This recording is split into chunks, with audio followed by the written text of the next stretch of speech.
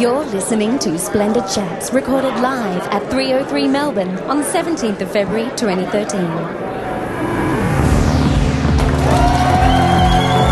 my giddy aunt, it's time for Splendid Chats. Please welcome your hosts, Splendid Chats, both of them, Ben McKenzie and John Richards.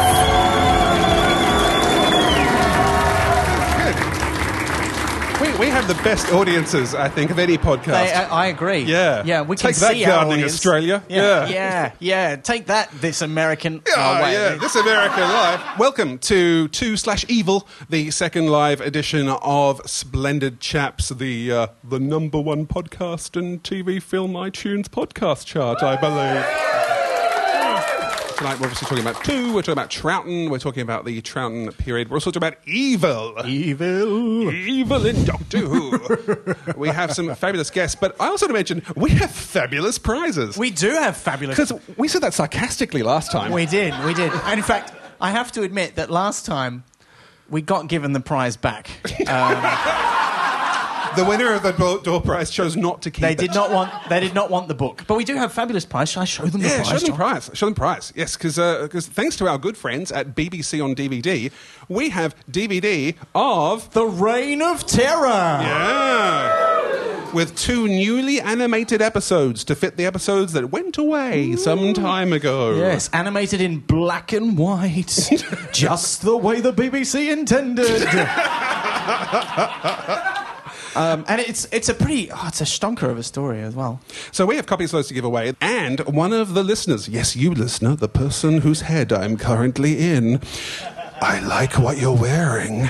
We'll get a copy of The Reign of Terror. How can they win a copy? They can win a copy by making a comment on this episode of the podcast on our website, splendidchaps.com, before the 9th of March. And then we will announce the winner in our next episode when we record it on the 10th of March. Excitement. I know. Can I just say, though, if we are inside your head, and that happens regularly, even when you're not listening to the podcast, please see a mental health professional. No, don't. Don't see a mental health professional. If this was in stereo, that would have been awesome.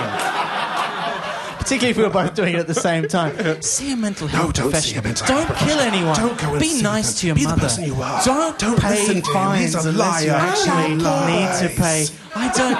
Take that library book back. I wonder if anyone ever... I don't want to make... No, let's be nice. Schizophrenia is a real mental illness, and if you suspect you have it, please do seek help. All right, let's continue. So, should we see where we're talking about and when? I think we should. Petra, why don't we hit the fast return switch? Today we're travelling back to the period of 1966 to 1969, when boys and girls both had long hair. You can't tell them apart anymore. You call this music, it's just noise. Get off my lawn. Yes, a youthquake is underway.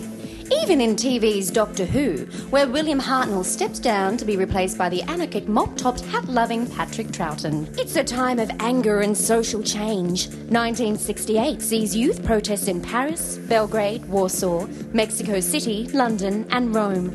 The Black Panthers are formed in California, and the 1969 Stonewall riots in New York usher in a new gay liberation movement. In fact, it's only in 1967 that homosexuality was decriminalised in the UK and interracial marriage legalised in the US. Also, in this period, a little show called Star Trek begins on September 8th, 1966. Whatever happened to that? Everyone's into psychedelia, including the Beatles. Wendy Carlos switches on her Moog synthesizer, and George Lazenby becomes the George Lazenby of James Bond films. And Vietnam. In the world of technology, the 1966 US television primetime season was the first to be entirely in colour. 1967 sees the first automatic teller machine opened at Barclays Bank in London. It used radioactive cheques, only dispensed £10, and the first person to use it was Reg Varney from On the Buses. All of this is actually true. In 1969, the United States took 2 giant technological leaps forward. One was watched live by an audience of millions. The other was observed by only a handful of people in a UCLA corridor in California. One was the moon landing, the other was the birth of the internet. Yet, 40 years on, the space shuttle has taken its final journey to a visitor complex in Cape Canaveral, and the internet is the greatest porn and kitten delivery system the world has ever known. And Australian Prime Minister Harold Holt drowns, but the City of Melbourne thoughtfully names a swimming pool after him. Stay classy, Melbourne. Thank you, Petra. Well, I think that's pretty much everything that happened in that 3-year period. So I was just thinking, wasn't there a TV show that we were going to... Oh, yeah. Someone from the audience just said decimal currency, which is actually true. That did happen. 14th of February 1966. So there you go. Can't stump him. Yeah. There was a song and everything, John. There was a song. Actually, I like the idea this is a new game where people just shout out events and you do some Rain Man thing and tell them when it happened. It might not work for any other events. So, John, should we introduce our guest? Let me take it from here, boys. Our first splendid chap is an actor who first appeared on our screens in the 2001 drama Crash Palace. He's been in other dramas, including All Saints, McLeod's Daughters, and The Strip. And on stage, he was in Belvoir Street Theatre's Strange Interlude and their production of Noel Coward's Private Lives.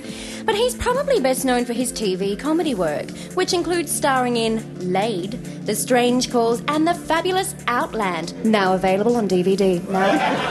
He's the Bill Hunter of Australian TV comedy. Please welcome Toby Tressler.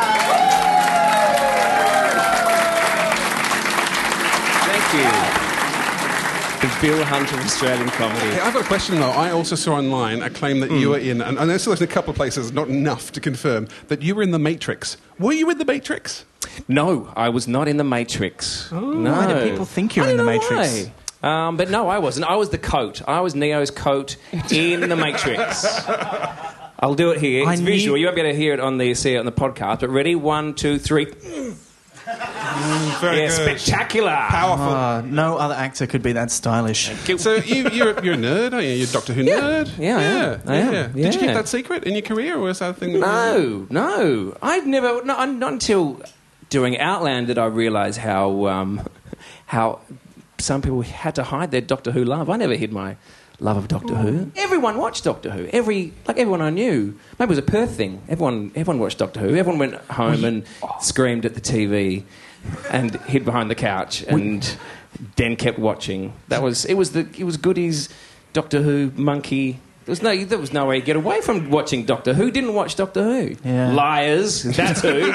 So when did you get into Doctor Who, though, Toby? Who was your first Doctor? Pertwee was probably actually some of my first. Tom Baker was my falling in love with Doctor Who. I think that's, for most people my age, that seemed to be the case. Yeah, so that was where I fell in love and was scared. Someone gave me at school like a magazine, like a Who fanzine or something, like a Doctor Who BBC magazine, and that was the first time I was like, oh, there's all those layers, so TARDIS, like that was the first time that I turned into Rick Mail for some reason. Did you make those noises at the time? Yeah. Yeah, great. As I read it. Is Tom Baker still your favourite? Yeah, Tom Baker still has. I think you have a special love for the Doctor that was your Doctor. And he your was first one. Your first Doctor.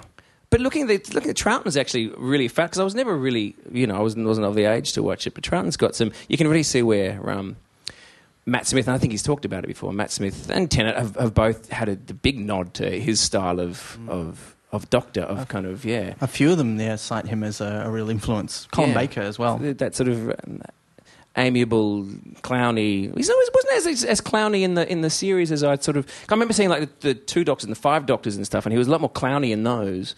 And going back and looking at it, he was less clowny in his series. But before we get into the mighty Trout, we should probably bring on our next guest. Yeah. So you can't hog it all yourself, Right. Truslove. Shut up, Truslove. Our second splendid chap has worked for many years in television news and current affairs, and now lectures at the University of Melbourne in the Screen Studies program.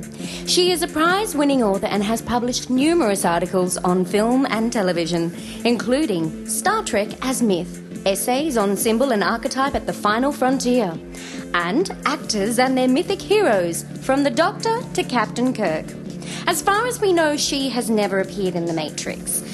But she does feature in the documentary Trekkies too. She's Dr. Joymi Baker.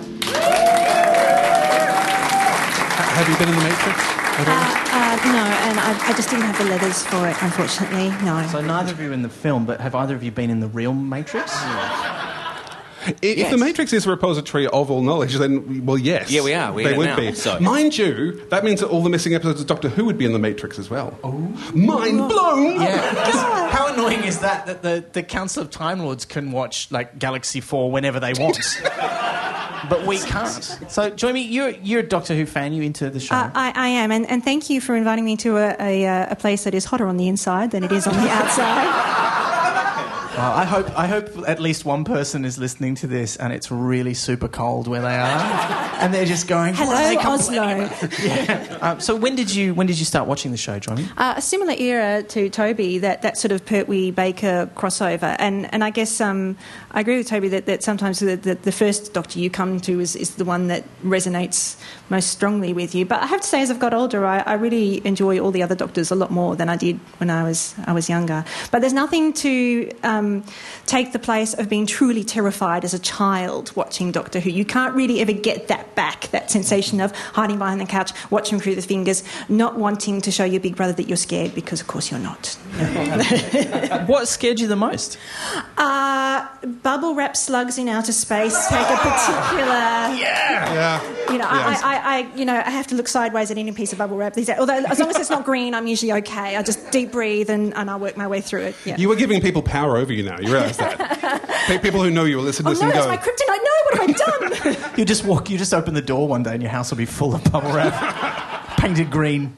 That would be kind of terrifying. That would be kind of terrifying, yeah. Because you'd walk all over the place and be like you were squashing bugs. Oh, but also Christ. you'd be going, how much effort was this? How much did it cost? This much bubble wrap? That's a lot of effort. There's a lot of planning. I think you'd suspect Australia Post stuff. We might get into this later, but I wanted to ask you, because you've done a lot of work looking at Doctor Who and Star Trek, and we talked a little bit last show about the differences between American and English sort of science fiction shows. Do you have any singular thing that occurs to you that is different between the two shows? Well, I think we'll probably get onto this more when we get to the theme of evil, because I think they look at it quite differently. But there's something very individualist, renegade, anarchic about the world of the Doctor that you don't really get in Star Trek. I think Star Trek's the kind of organisational structure that the Doctor sneers at, especially in the Pertwee years. We were going to talk about Troughton, but before we do that, perhaps we should find out a little more about him. Troughton was born on the 25th of March 1920, which makes him exactly 22 years older than Aretha Franklin.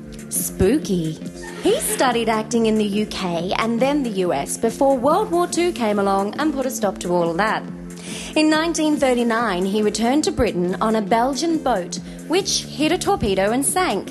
For some reason, Troughton then decided to join the Navy, even though the Navy generally frowns upon sinking. He became a lieutenant and was known to wear a tea cosy on his head in cold weather in the North Sea. After the war, Troughton returned to the theatre, although he would later disparagingly describe theatre as shouting in the evening.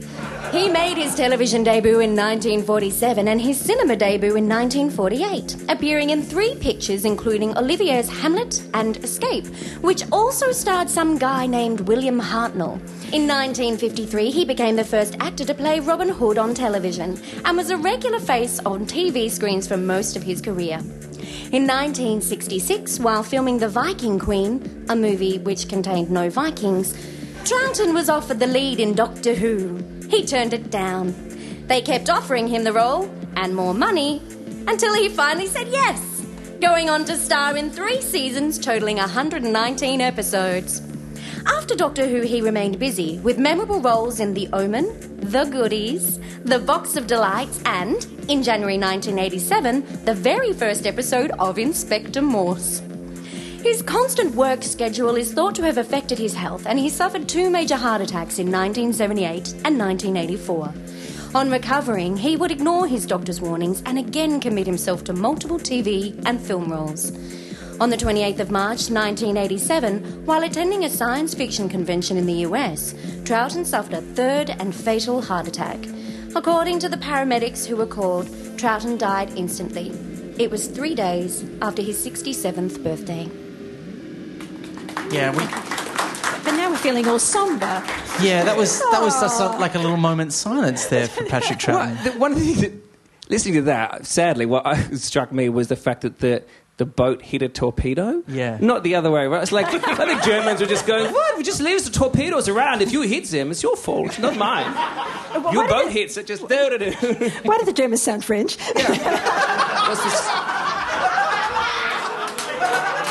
We can't all do all accents, Johnny. That was my capture, and this is how they sound. That's the one he did in The Matrix. He was great. Yeah. I was the albino twins. Let's start with you, since we're talking about acting. What's your... For those listening at home, John did the air quotes, implying that either I'm not acting, can't act, or that acting itself is silly. Can I just remind you that you did invite this person? Yeah. He didn't just turn up, just wandering past and seat himself down. I was just going to... what your take was on Patrick Troughton as an actor. Like, when you were watching these again now, what did you notice? It's quite contemporary, really. Like, it's quite a contemporary style of acting. He's... It's, you know, there's a lot of, you see a lot of the Troughton, the early stuff, because a lot of those guys are sort of rep theatre guys, and so there's a lot of very, this sort of thing. I say, come in the door, look at that, doctor, look out, there's something here, I don't know. Troughton was quite, he was very naturalistic. It's a very naturalistic performance, which is endearing when you watch it. Even with the companions and things, there's a lot of kind of just straight acting, and he all the levels of emotion and acting, humour, comedy, but he was very, I guess naturalistic strikes me. For those of you who've seen, there's a rare TV interview with Troughton, which you can see on YouTube, and one of the things he mentions there is sort of tapping into a certain Chaplin-esque style of the old tramp, and you can really see that, but not in just here's a buffoon, because he's really smart, but he often uses that as a bit of a foil, like, here I am, you think I'm being really zany, but in fact I'm trying to make the dominators think that I'm stupid, so I can get one past him. So I kind of like that range of 1 minute he's deadly serious and then he's sort of hamming it up, but with a purpose. What's funny, because Toby mentioned before that you said you remembered him more as being a comedic performer. And you go back and look at those shows, and in fact, he's not. Like, it's like he's a brilliant comedic performer, but it's not the driving force. He's a very serious, very intense doctor in a lot of ways. And I don't know whether it's when you look back now and doctors get compartmentalised and you become, he was that doctor, or he was the funny doctor, or maybe that's what's happened. But looking back, and I know, you can see little bits that they've improvised, or there's little things, and you look at interviews with them, and obviously they sort of mucked around a lot, and continue to do that, and just to keep it light and interesting for themselves. Because it was a punishing schedule. It's a massive amount. I didn't actually know that was that. It's a massive amount of. It was something like 44 weeks out of the year. It's I think. It's huge. And I know the turnaround was be filming to on air was only kind of 2 weeks. Which is a crazy kind of thing that we don't do anymore, just in case things go wrong. There's also that odd thing where they had to keep running people out for weeks just for holidays, which is a kind of... It's so rare now, this idea of having the structure. And because it's such a machine, and we're very strictly kind of contracted to not do that sort of stuff. And also if someone gets sick, normally we shoot quite a ways, so, we can ride around that. But even, I think it was in... The Mind Robber, where they dropped an episode from the episode before because they just went, it just wouldn't stretch to enough episodes. So then they had to put filler in for the first episode, was just sort of them, just three actors kind of just talking in the TARDIS, and then sort of a psych screen out, nothing really happens. And then Jamie got chicken pox. Well, Fraser Hines got chicken pox, and so they had to just... on the fly, change the actor, just go, now his face is different for some reason.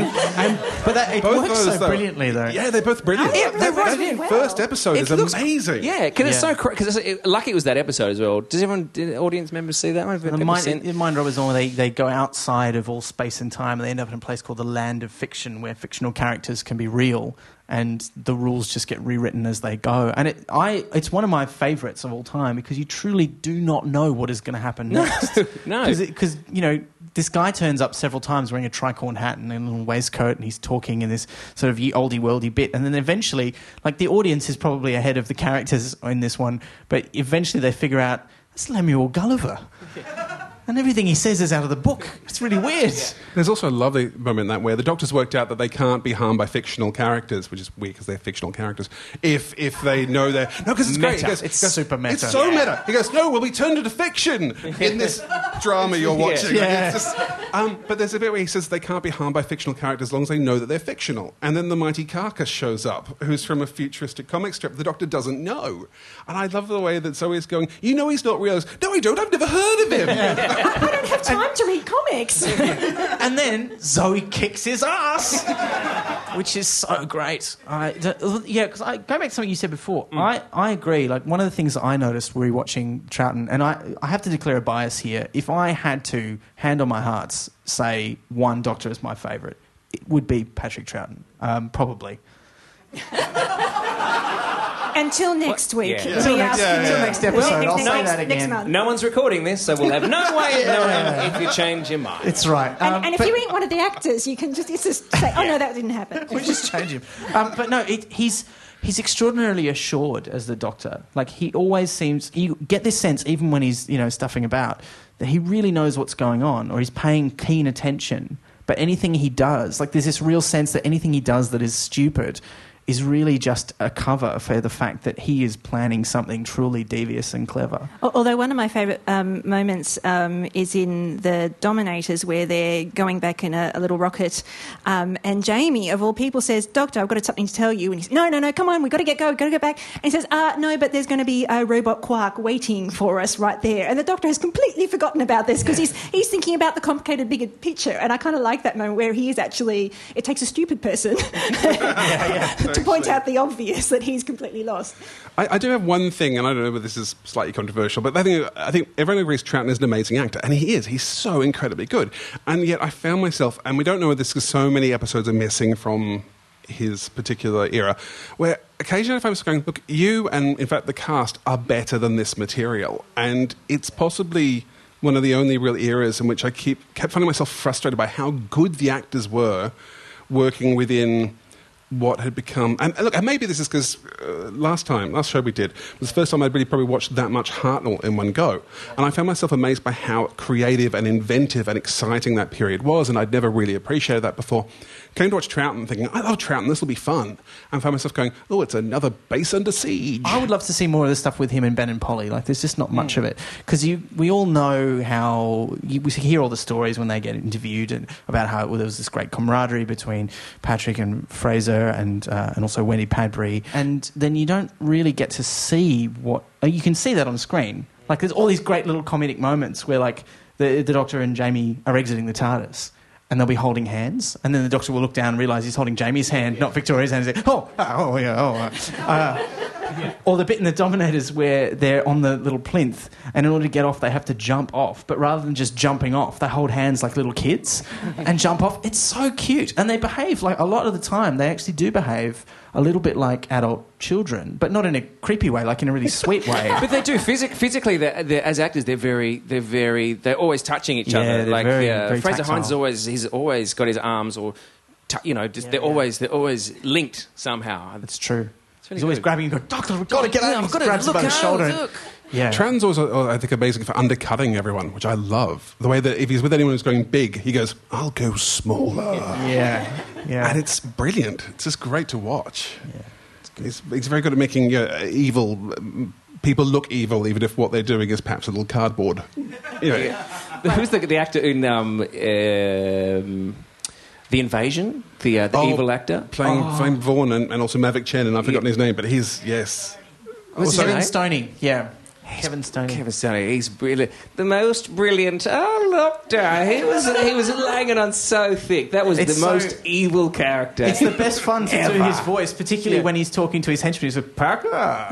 He says it exactly the same every time. You mustn't worry. He was so evil.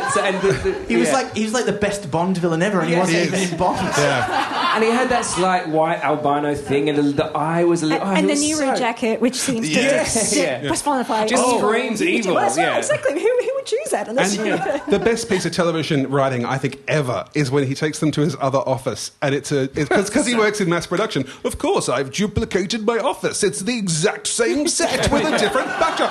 That is awesome. Like, on every level, that is fantastic. But I'd say one thing I love about Doctor Who is how it makes those budgetary constraints and, illness and stuff, it manages to find some sort of sci-fi plot reason for that, why that should be, which is fantastic. I love that. There's lots of scout ships, I was thinking, especially in that period. There's lots of either scouts or scout ships coming while the main invasion force will come later for some reason. Sometimes so much later that you never even see them, like in the Dominators. But you see a blip on a screen. I worry about the Dominators. One thing I discovered, I'd never watched the Dominators before because everyone says it's awful. So I thought, oh no, I'll watch it. I actually really enjoyed it. It's quite problematic in terms of its politics, which is saying that surely not. if you're a pacifist, you're gonna die. It's basically, but the actual pacing of it and some of the stuff that happens in it, I thought was really great, and I even thought the Quarks were really. They didn't deserve to turn up in that list of evil creatures in the War Games trial, but they're pawns. They are, but they're still cool. But the thing that bothered me about it was, and there's a few things like this, like they cut it short by an episode, as we all know. The Doctor sort of comes up with this solution by blowing up the scout ship, but he hasn't done anything about the fact that the scout ship has told the entire Dominator fleet to turn up and refuel at this planet, which is now still there. And completely defenceless because they have no weapons. The only place where they had weapons was in their nuclear testing facility, which the Doctor's just turned into a volcano. I'm like, that's a loose end, really, isn't it? People writing television for a different type of viewing, I think, than we know now. People write for DVD box sets or downloads, I suppose, these days. But episodic TV was like radio serials, that was written in the same, you tune in again. But I found watching the Troughton ones, actually, again, because he feels so assured, like you can see how smart he is. There were a couple of times when I was watching it going, any second now he's going to go, yeah, I know what's going on. And then you realise he can't do that now because it's episode 1 of 6.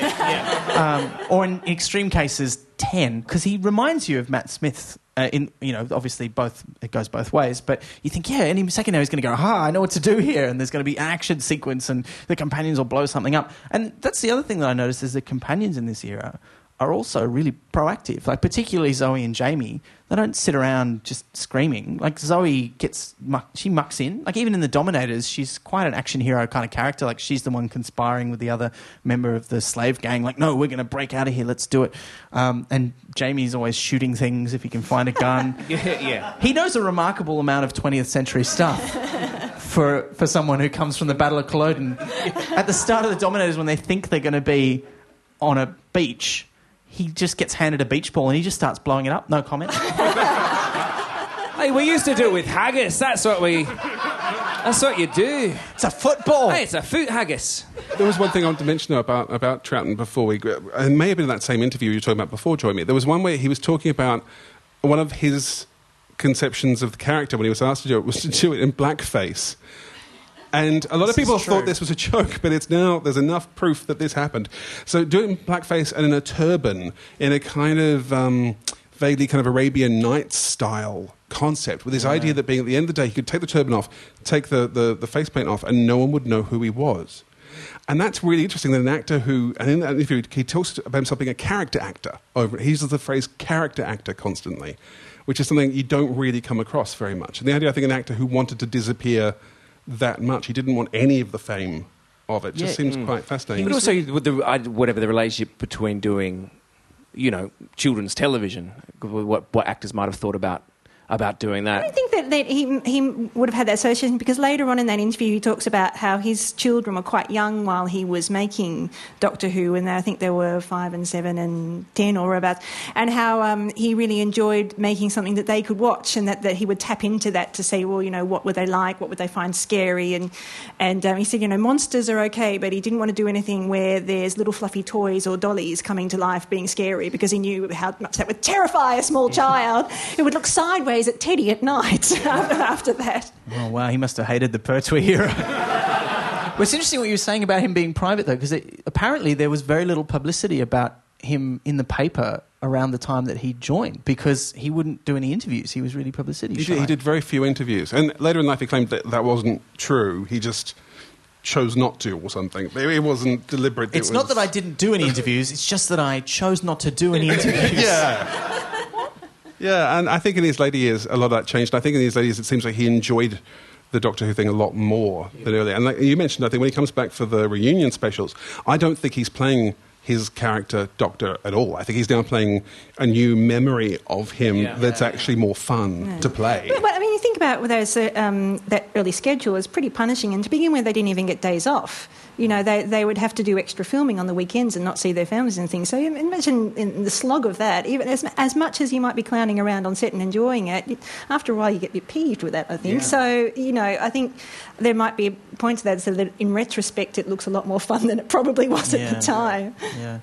I'd like to, just the last thing I'd like to say about him is that I found this great quote, and it was from the 17th of January 1969, so it was right near the end of his run, and it was a guy named Stuart Hood writing in February that year, I think, actually, not in January. But he wrote about it when he was leaving. He described Troughton's Doctor as a wily Odysseus matching wits against giants and monsters or their future equivalents. And I thought, that really... I found that classical illusion really kind of sums up how he approached the character, that he was on this odyssey, he was on this, journey. He didn't know where he was going to go, and he'd come up about these things, and he'd defeat them by being smarter than they were and outwitting them.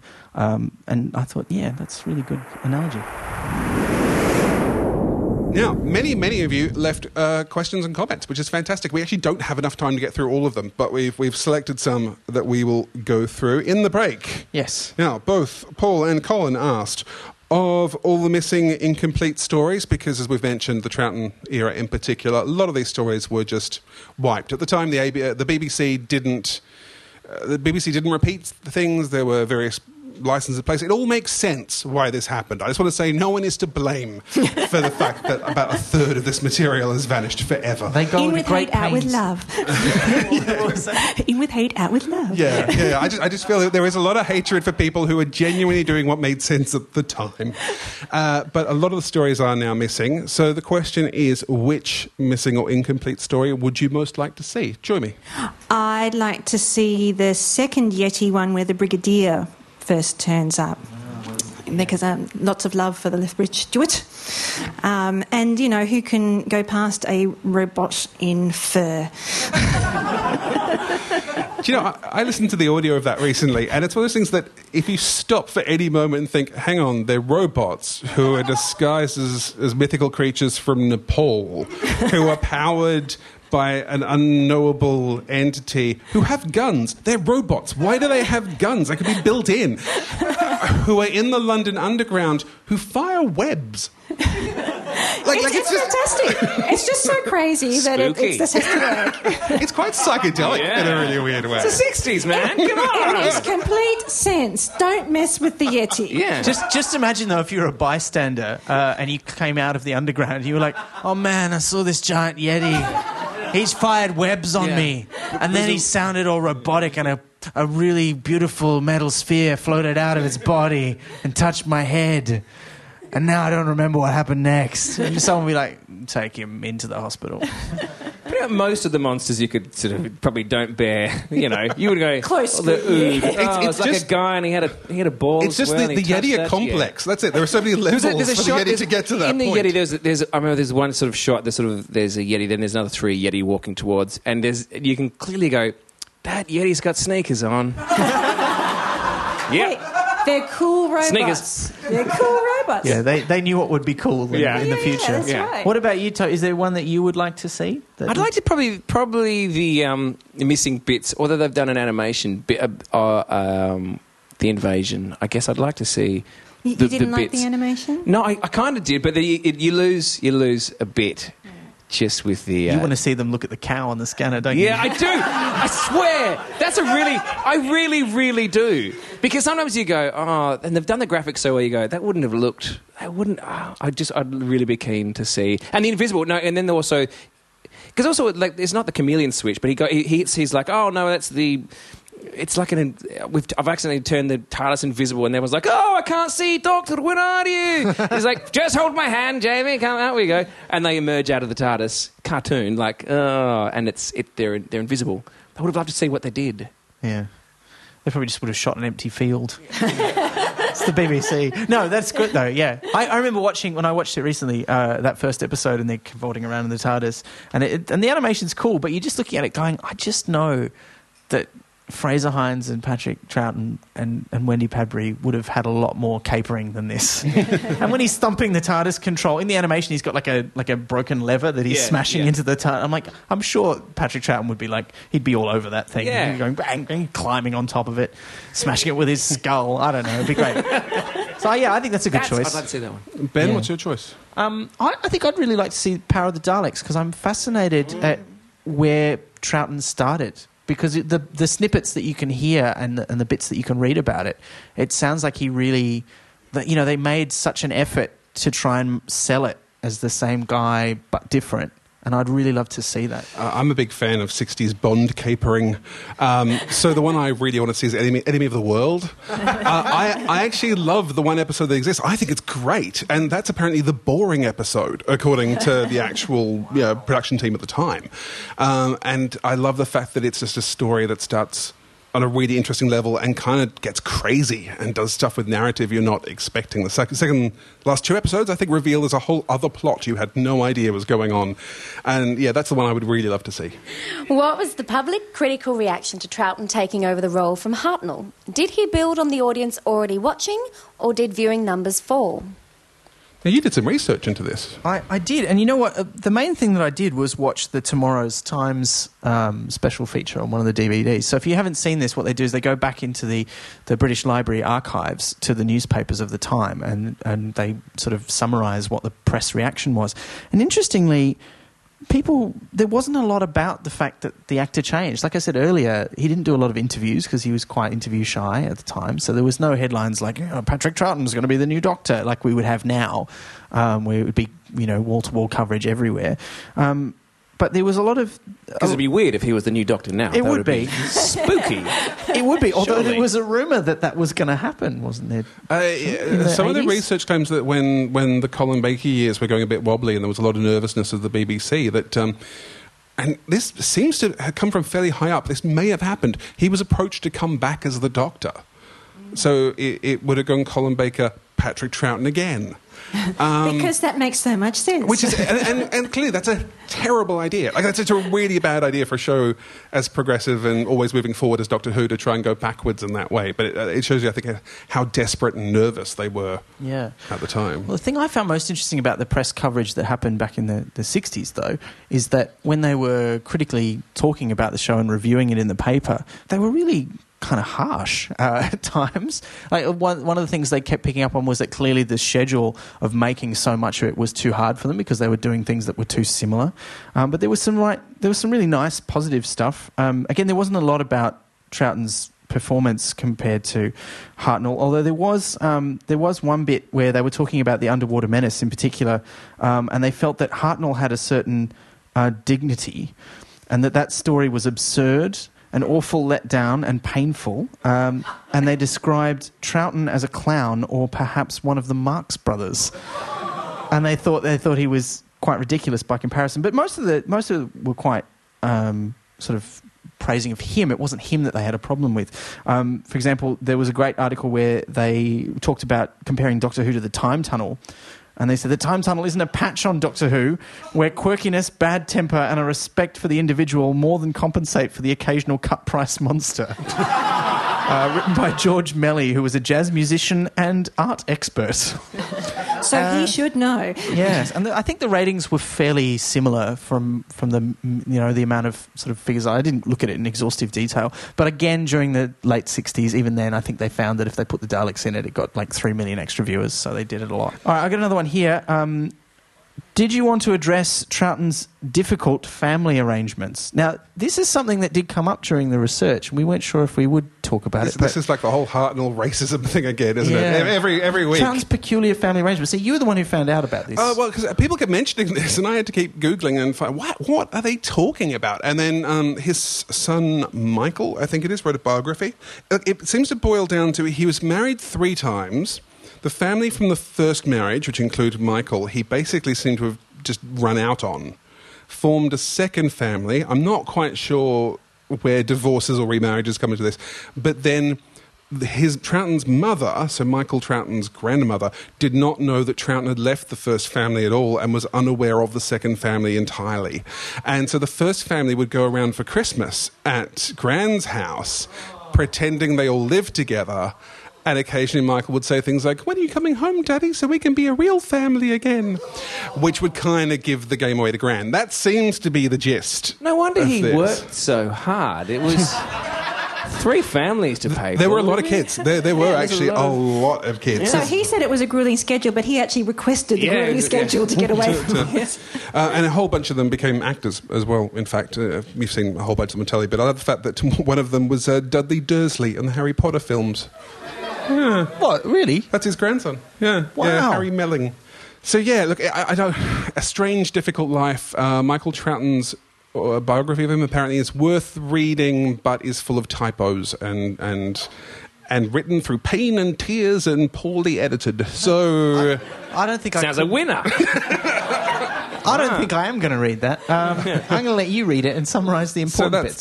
That's well, actually, no. Luckily for us, Lucas, who's one of the listeners of this podcast, actually did read it and sent me a summary. Which is great. Thank you so much, Lucas. Thank you, You're Lucas. Awesome.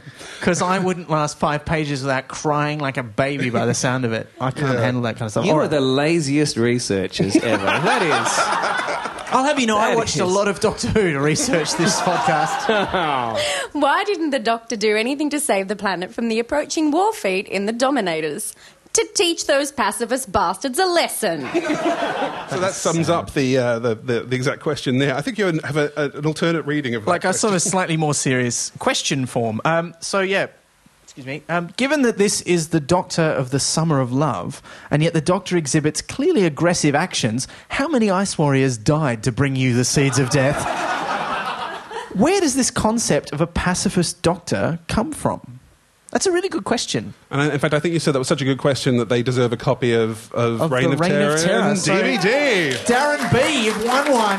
No, that's a really good question, because there is this idea, and it comes largely, I think, the most common form of it is that quote from Terrence Dicks, which is from... He probably said it before that, but there's an interview with him in the documentary 30 Years in the TARDIS, more than 30 Years in the TARDIS, where he says, Doctor is never cruel... Oh, sorry, I'll do it in the Terry voice. Doctor's never cruel, he's never cowardly, and he... No, I won't do that, it's rude. He's never cruel, he's never cowardly, he's never violent, like he always seeks a non-violent solution, and it's clearly not true. Even William Hartnell knew how to wrestle, you know? Like a guy comes to assassinate him and he just kicks his ass and throws him out of... Well, he trips over Vicky and falls out the window, but he makes him fall out the window to his death, presumably. Join me. I'm impressed by anyone who can go up against and look scared against Ice Warriors who look like they've evolved mitten hands. But, I mean, thinking about the Dominators, he uses their weapon against them. And I think that's sort of a little theme. He doesn't like to necessarily be the first one to make a step, but as soon as someone's gone along that step, well, you're going to do that, I'm going to give that back, and then that's okay. It's in the grand that's the grand cosmic sort of balance sheet that's okay to do if once someone's stepped over that line themselves. Then it becomes very literal, using your own weapon against you, when he takes the Cyberman's gun and just shoots him with it later on. We now have this, and it's part of the reimagining of the show when they relaunched it in 2005, that it really kind of relies on this almost folk memory of what Doctor Who is like and what the character is like and what it's about. So it's constructed based on our memory and our decision about how we like to think about the character more than the evidence of the previous program would actually suggest. So he's not very... I mean, yes, he does like to trick people, and that carries on all the way through to Sylvester McCoy, where he always sort of makes the villain choose to do the thing that's going to destroy them. And he gives them he's like, no, hey, if you don't do that, I'm going to do it. Oh, it killed me. I told you not to do it. It's basically his modus operandi. And even the second Doctor does do that sometimes. We were talking earlier about Star Trek versus Doctor Who, and it strikes me, especially looking at some of these early episodes, that this idea of elemental evil, like this embodiment of evil at the dawn of time, is this far stronger theme in Doctor Who than it is in Star Trek.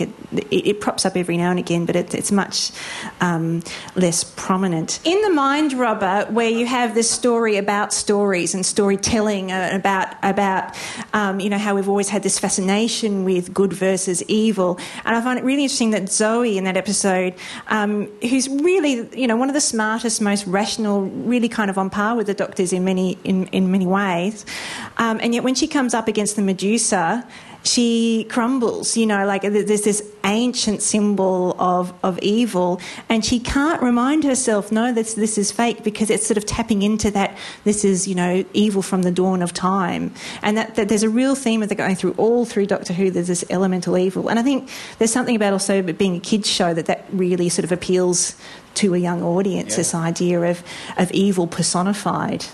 Yeah. We were talking before the show, actually. A friend of mine's writing... was writing on a kids show, and the producers kept coming back and going, actually, you're making it too dark. We don't. And it's like, I was just thinking back to Doctor Who going, and looking, we're talking about the Tomb of the Cybermen, and 10 people land on the planet, 7 get killed, really horribly, electrocuted, just squat, just everything. It's a very high body count. Yeah, high body count, and people are dying, not just a bit hurt, getting better. Dead, they leave the planet going, well, most of the people we came with are dead. So there is, I think kids, certainly then we were much more, we were scared of Doctor Who, but we could understand evil, and that's what happened. That's comeuppance, that's what happens. There's a funny thing I noticed too in a lot of the Troughton stories, and then realised, in fact, it's the first I was thinking it was a late 60s thing, and then realised it's actually throughout Doctor Who, is the idea of the unseeable, almost Cthulhu-esque kind of, ancient ones that cannot be named. Like this idea of huge entities like the Great Intelligence or like the Destined Consciousness, or there's actually a whole bunch of them. It's where you can go through that period and going, and even today you see that showing up in things like The Impossible Planet. There are these great unknowable evils that are just intangible and out there. And I thought that was really interesting. The show's going, no, that's just evil. And then what we're going to watch now is the representatives of that evil. But that evil's still there. That's right. And you can never defeat that underlying evil. And that's why I really love that last episode of the War Games, where the Doctor is making his case to the Time Lords and saying, well, it's all very well, you sitting back, not interfering, but there is evil out there and it will stay out there, and, that's the good that I am doing, even if there's a high body count along the way. Yeah. There are things that must be fought. I also have... Can I do my overthinking theory? Because I was very pleased with this. Okay, because I do like to overthink a thing. And it was connected to that. I started watching a lot of these stories, and I was thinking about... there's that parable about the scorpion and the frog. It's various things in various versions. And, the scorpion says, carry me across the river, and I won't sting you, and we'll both get... And if I sting you, we'll both die. I'm not stupid. And the frog does it, and the scorpion stings him and says, okay, we're both going to die. Why do you do that? And the scorpion said, because it's in my nature. And I never liked that ever as a parable, because it seemed to say that people weren't savable. That people are stuck with what they are. And then watching Doctor Who, it occurred to me that there are those in their nature evil things in Doctor Who. There's Daleks, there's Cybermen. There's all sorts of monsters, especially in this monster era. And yet, often they're not the real villains of the piece. So the villain of the invasion is not the Cybermen, it's Vaughn. But also you've got the Controller in Day of the Daleks, there's Galloway in Death of the Daleks, there's Mike Yates in Invasion of the Dinosaurs. It's kind of, to a degree, everyone in The Beast Below. I looked up human traitors. Basically, these are people who are operating on behalf of the aliens against us. And the TARDIS Wiki website has a list called Human Traitors with 98 entries in it. And it occurred to me that in Doctor Who, evil is a thing that is there to be fought, but almost kind of like, oh, well, here we go. It's like doing the washing up. That's a thing you do. But real evil is when people voluntarily choose to give up the high ground. And they also are people who imagine they can control that elemental force. They're people trying to think, oh, yes, I can be allies with the Cybermen. That's really going to work. It's worked so many levels. They're seduced by it, and they fool themselves by it, and they almost always die. And interestingly, sometimes the aliens will get away, or they'll be captured, or they'll be whatever, but these traitors will be killed. Either, as a payback, like you were saying before, or more sometimes as redemption for themselves. They'll actually do the good thing and die. And it was really funny because I was sort of pondering on this, and then the word Quisling shows up in Day of the Daleks, which the Doctor uses, which means traitor. And the origin of Quisling is actually derived from the Norwegian politician Vidkun Quisling, who ruled Norway for the Germans during World War II. And I think World War II just hangs so heavily over Doctor Who. And I think that's the thing with a lot of these characters, is that it's the traitor. It's that fear of being like, France, or, well, let's get just taken over. And then someone said to me too, said, of course, that's also how they ruled India. And you go, that's actually how the English, they would have locals looking after these empires for them. So it's also, I think, a fear of England becoming the empire, being treated the way they treated other. Yes. Yeah. I don't know. And so that was my big overthinking thing when I was watching all this, thinking that it's kind of World War II. And I think to a degree this is not such a big thing in the new series, because we're now far enough away. Because when the show started, that was 18 years ago. Everyone working on it would have lived through the war. Exactly. Everyone had this immediate connection to World War II. And there's that great ambivalence always also in relation to that towards UNIT, and I think that probably stems from that as well as this... I think like at the end of Doctor Who and the Silurians, when the Brigadier gives the order to destroy them, and the Doctor is quite clearly disgusted. This is his friend and supposed ally who's done this quite heinous thing and destroyed any possibility of future peace. And, the humans are quite often, even though they're his favourites, clearly, they're quite often on the wrong side of that equation. We just say they're worth saving, but apparently really not. Really, when you get down to it, not worth saving. Not that good. No, not really, no. And if you look at Star Trek, they're good people. They're all morally good people. Yeah. You're not going to see, I think, corruption in Star Trek. You wouldn't necessarily believe it because they're better than that. Whereas I think Doctor Who, there's always that element that people could be corrupted. There's evil in everyone. But also that organisation itself leads to evil being done, that you have to have the mavericks like the Doctor, because if you have a hierarchy, if you have orders, then good people like the Brigadier can do evil things because you've got to follow orders. So again, there's that sort of post-war echo there as well. I was just following orders. And it's also funny with evil, we mentioned, sorry, this is a much shallower level, but so that it's also the Mind of Evil presents evil as being a liquid or something that comes in volume. Yeah. You can measure how full a canister is of evil. And I actually went back and found the exact quote because it was amusing me so much. But the Doctor basically says, now you end up with this machine full of evil. The man goes, no, the indicator registers only 65%. We discussed this on a radio interview we were doing. We were like, well, how do you measure? Like, what is the unit of measurement of evil? And the outcome that somebody it was actually Daniel, who's here in the audience, because we were doing Katie's show on Joy 94.9, and Daniel emailed in to say it's the moustache is the basic unit. So 65% full is approximately 1.8 gigamoustaches. I think also we had moustaches. We've already done Nehru jackets. I think poor beauticians should be added to that list. I'm thinking The Curse of Fenric, where obviously very poor nail extensions and frizzy hair have led to evil. And I'm also thinking Kinder, where the mark of the Mara is not, in fact, the snake tattoo, but really poorly applied lipstick. Yes, because you've got it all over your teeth. That's right. How can nobody else notice this? I can say Kinder is one of the most 80s stories ever. Watching it, it is one of my favourite stories ever. It is brilliant, but it was just amazing. It is like watching a Kate Bush video for an hour and a half. It's just fantastic. No wonder they thought she wrote it for a while. Or was that Snake Dance? No, there was a rumour that Kate Bush had written Kinder. The Christopher Bailey or whatever the guy's name was just a synonym for somebody else, and it was not true. Well, I like Curse of Fenric. I thought was interesting. You brought up the fake nail extensions. For starters, I thought they got really hot when they were evil. But maybe that's just me. I don't know. Maybe that says something about me. You like the retro fashion. You wanted the frizzy. Yeah, they got really 80s. And your body Tyler fetish kicking in. Like vampire fetish, maybe. I don't know. I don't have one of those. Don't take it. Fan fiction. But there's constant discussion of evil in that episode that's not... Like, it's not real evil. Like, there's all these people in it who talk about evil, and it's clearly not the evil that Doctor Who is interested in. Like, when Mrs. Hardacre's talking to the girls...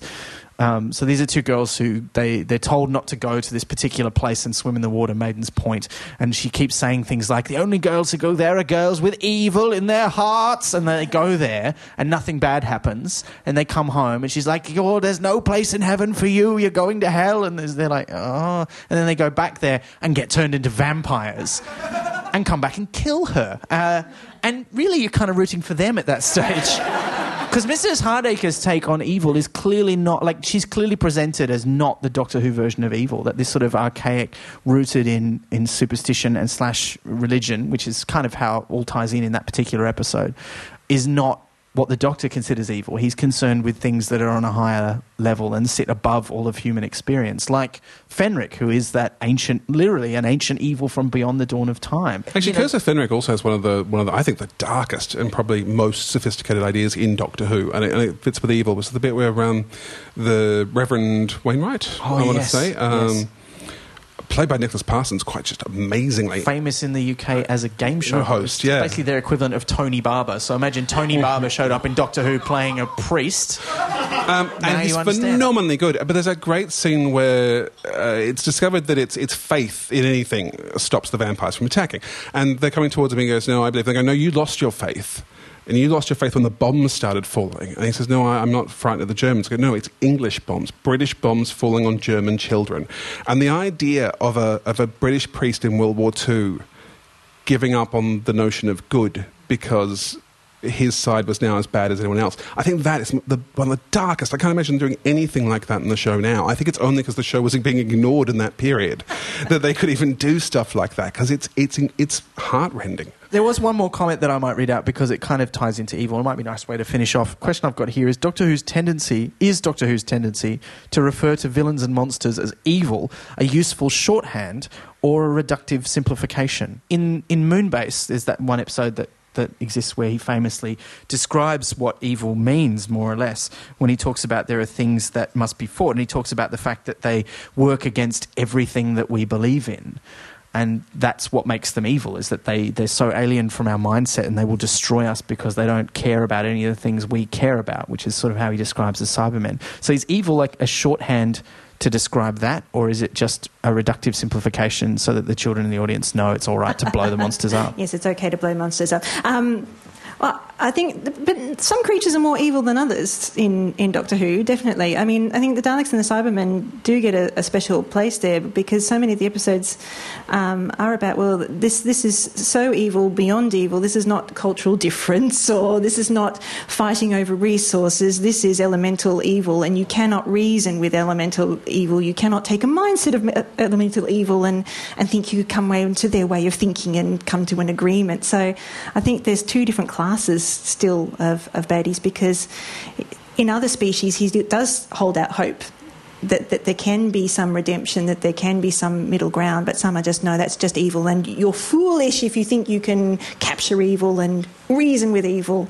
And it's usually those creatures that are unnatural in some way, like the Daleks have been... Yes. Yeah, well, the Daleks have been, bred selectively and genetically altered to take away their pity and mercy. And the Cybermen obviously have altered themselves physically. And then you've got someone like the Sontarans, who are also generally seen as irredeemable because they clone themselves in vast numbers just as soldiers with no life. A little bit adorable. Yeah, well, they are now. And yet you get that, that famous speech in Genesis of the Daleks of, do I have the right? This is one of the most evil nemesis, in the universe, but still, do I have the right to do that? But even then he makes it not about the destruction of the Daleks themselves. Like, he doesn't go, well, maybe the Daleks have a right to exist. He just says, but what about all the people who have good experiences because of their collective hate of the Daleks bringing them together? So he's sort of... I find that speech really interesting because it is great, but it also shows that he's not concerned about the Daleks. Like, he's resigned to the fact that they are irredeemably evil and cannot be saved. But his concern is, if I wipe them out, what about the effect that will have on people who aren't the Daleks? So he's not really care. He doesn't care. Like, if he could wipe out the Daleks and not change history, you get the impression, well, he'd do it. He'd just do it. But he can't do that because they're so intrinsic. They cover so much space and time. And that probably brings us as much as we can talk about. We have a little bit more show to get through, but at this point, I think we should all be thanking Toby Trestlove and Dr. Joy B. Baker. So we're nearly over for the show, but things we need to do. How can I win a copy of Reign of Terror DVD from our good friends at BBC on DVD? Well, not me, of course, because I'm doing the show, and that would be really dodgy if I won it. You are ineligible, John, even if you do comment under not your own name. And I trust that you will not do that. All right, fine. Yes, fine. If you'd like to win, as a podcast listener, a copy of The Reign of Terror, then you can go onto our website at splendidchaps.com, look up this episode, 2/evil, and put a comment there underneath telling us what you thought of the episode or asking us a question. Any kind of feedback will get you into the draw, and we will randomly select one of our commenters in order to find out who wins our final copy, and we will post it to you. Now, I think... Will we post it to anywhere in the world? I reckon we will. Yeah, we will. Why not? Yeah, It's a donated present. We can pay the exorbitant postage to send it to you if you live in Abu Dhabi. But yeah, come on, leave a comment. But will leave they be a able to statement. play it? Oh, they probably not. But you know, No, it's a DVD. Everyone's got a region-free DVD player. not in America. Confuses them in America. They don't like Yeah. it. No, they're confused. Great. This DVD isn't in full scap. Now, Print this illegal. Our next shows. Where are we going to be? If you want to see us live, where will Next be? show. So our very next show will be on March the 10th at the Tuxedo Cat in North Terrace in Adelaide as part of the Adelaide Fringe. Well, it's not part of It's the Adelaide during Fringe the Festival. Adelaide Fringe It's Festival. during the Adelaide Fringe Festival. And that is because I will be there performing as part of the Adelaide Fringe Festival. So that one, if you're based in Melbourne, you will not be able to You come over. Well, I'm you can going come to over. Adelaide. Yeah. There's a whole festival on. No In one fact, from Melbourne is allowed to visit Adelaide. there's a barrier at the border. I've got to pretend to be from Perth, like Toby. But March 10th, March Tuxedo 10th. Cat. Details up soon on We our will website. have the details soon. There's been a little question about the exact time, but as soon as we have the exact details, tickets will go on sale for that. We should have that very soon. New York Times best-selling author Sean Williams will be joining us for that. How exciting to talk is that? John Pertwee and the concept of family in Doctor Who. What does it mean? After that, we'll be as part, and we will actually be part, Not just during. of the Melbourne International Comedy Festival. We'll be doing 2 one-hour episodes because we couldn't get a single 2-hour time slot. Covering Tom Baker and the concept of comedy in Doctor Who. 1 episode each of those concepts on the 6th and 13th of April. The 6th of April is an early gig. It's at 5:45, and the 13th of April is a late night show. It will be starting at 11:45. Both of them will go for an hour. We've got some great guests. And different guests for Different each of guests them. for each one. So at the moment, and this is subject to availability, but at the moment we'll have a local comedy mistress of all things comedy, Janet McLeod, at our afternoon show on the 6th, and also star of the new ABC show Steampunks, Paul Verhoeven will join us in that afternoon show to talk about Doctor Who. And then for the late one, we're joined by Dave Callan, who has a funny voice, so I'm looking forward to that. Yes. And the fabulous Adam Richard to talk comedy and Doctor Who. Different, and so basically the first show is about Tom Baker, the second show is about comedy. And we So may have other special guests Yes. as well, subject to what might happen. Who knows? Now, also, we're the only podcast in the world with homework that I know of, as requested by you people. You're crazy. Now, we have put the list together for our next show, which is 3/family. Petra, do you have our homework list for us? I do, John. Your homework, should you choose to accept it, is the following. If you've never seen The Third Doctor, we have selected the stories Spearhead from Space, Carnival of Monsters, and Death to the Daleks. For the theme of family, we're looking at The Rescue, The Demons, The Keeper of Traken, Father's Day, and Dinosaurs on a Spaceship. I love dinosaurs on a spaceship. I was talking about the concept, not the Doctor Who episode.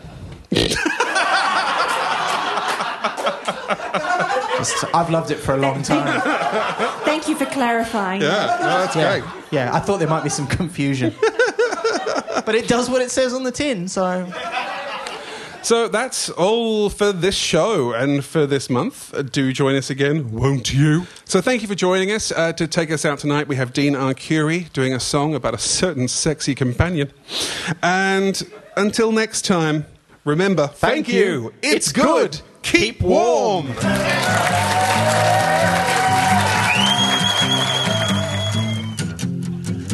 When it comes to Doctor Who, there are 2 things that make me feel fine.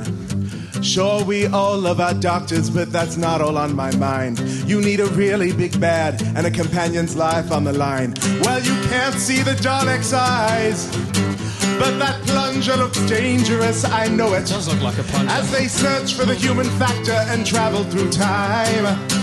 You know, I wish that I had Jamie's legs. I wish that I had Jamie's legs. Where can I find a Scotsman like that? That's right, Fraser Hines as Jamie McCrimmon. Yeah, I get that wrong every time. Was the companion who appeared in the most episodes of Doctor Who so far, with 116 episodes, and except for that one adventure, no matter how cold it got, he always looked fetching in a little kilt, and I had quite a crush on him. Well, he missed the boat to France. So why not time and relative dimension in space instead? Oh, Jamie had those sexy legs and that accent was so cute. Look, I know he loved Victoria, but I think that point is mute. 'Cause he's stuck by Patrick electric trout inside. It was the bromance I yearned for, I just know it. If the Time Lords hadn't erased his mind, he'd still be traveling through time. Oh, I wish that I had Jamie's legs. I wish that I had Jamie's legs. Where can I find a Scotsman like that? Where can I find a Scotsman like that? Oh, Jamie, the master, he's got your face. My Scotsman's, he's been replaced for one episode, but thank God the doctor fixed all that. Jamie was with him a whole long time. Who was the big bad that they both did see? Sure, the Daleks and the Master survived, or the great intelligence with his Yetis. No. Where can I find a Scotsman like that with Jamie's legs? I wish that I had Jamie's legs. Where can I find a Scotsman like that? Where can I find a Scotsman like that? Apparently only in 1746. Thank you very much. You've been listening to Splendid Chats. We'd like to thank this episode's Splendid Chats, Toby Truslove and Dr. Johnny Baker. Your hosts were Ben McKenzie and John Richards. The audio engineering and theme tune were created by the technical wizardry of David Ashton from Sample and Hold Studios. You can find us at splendidchaps.com and as Splendid Chaps on Facebook and Twitter. I'm Petra Elliott. Until next time, thank you. It's good. Keep warm.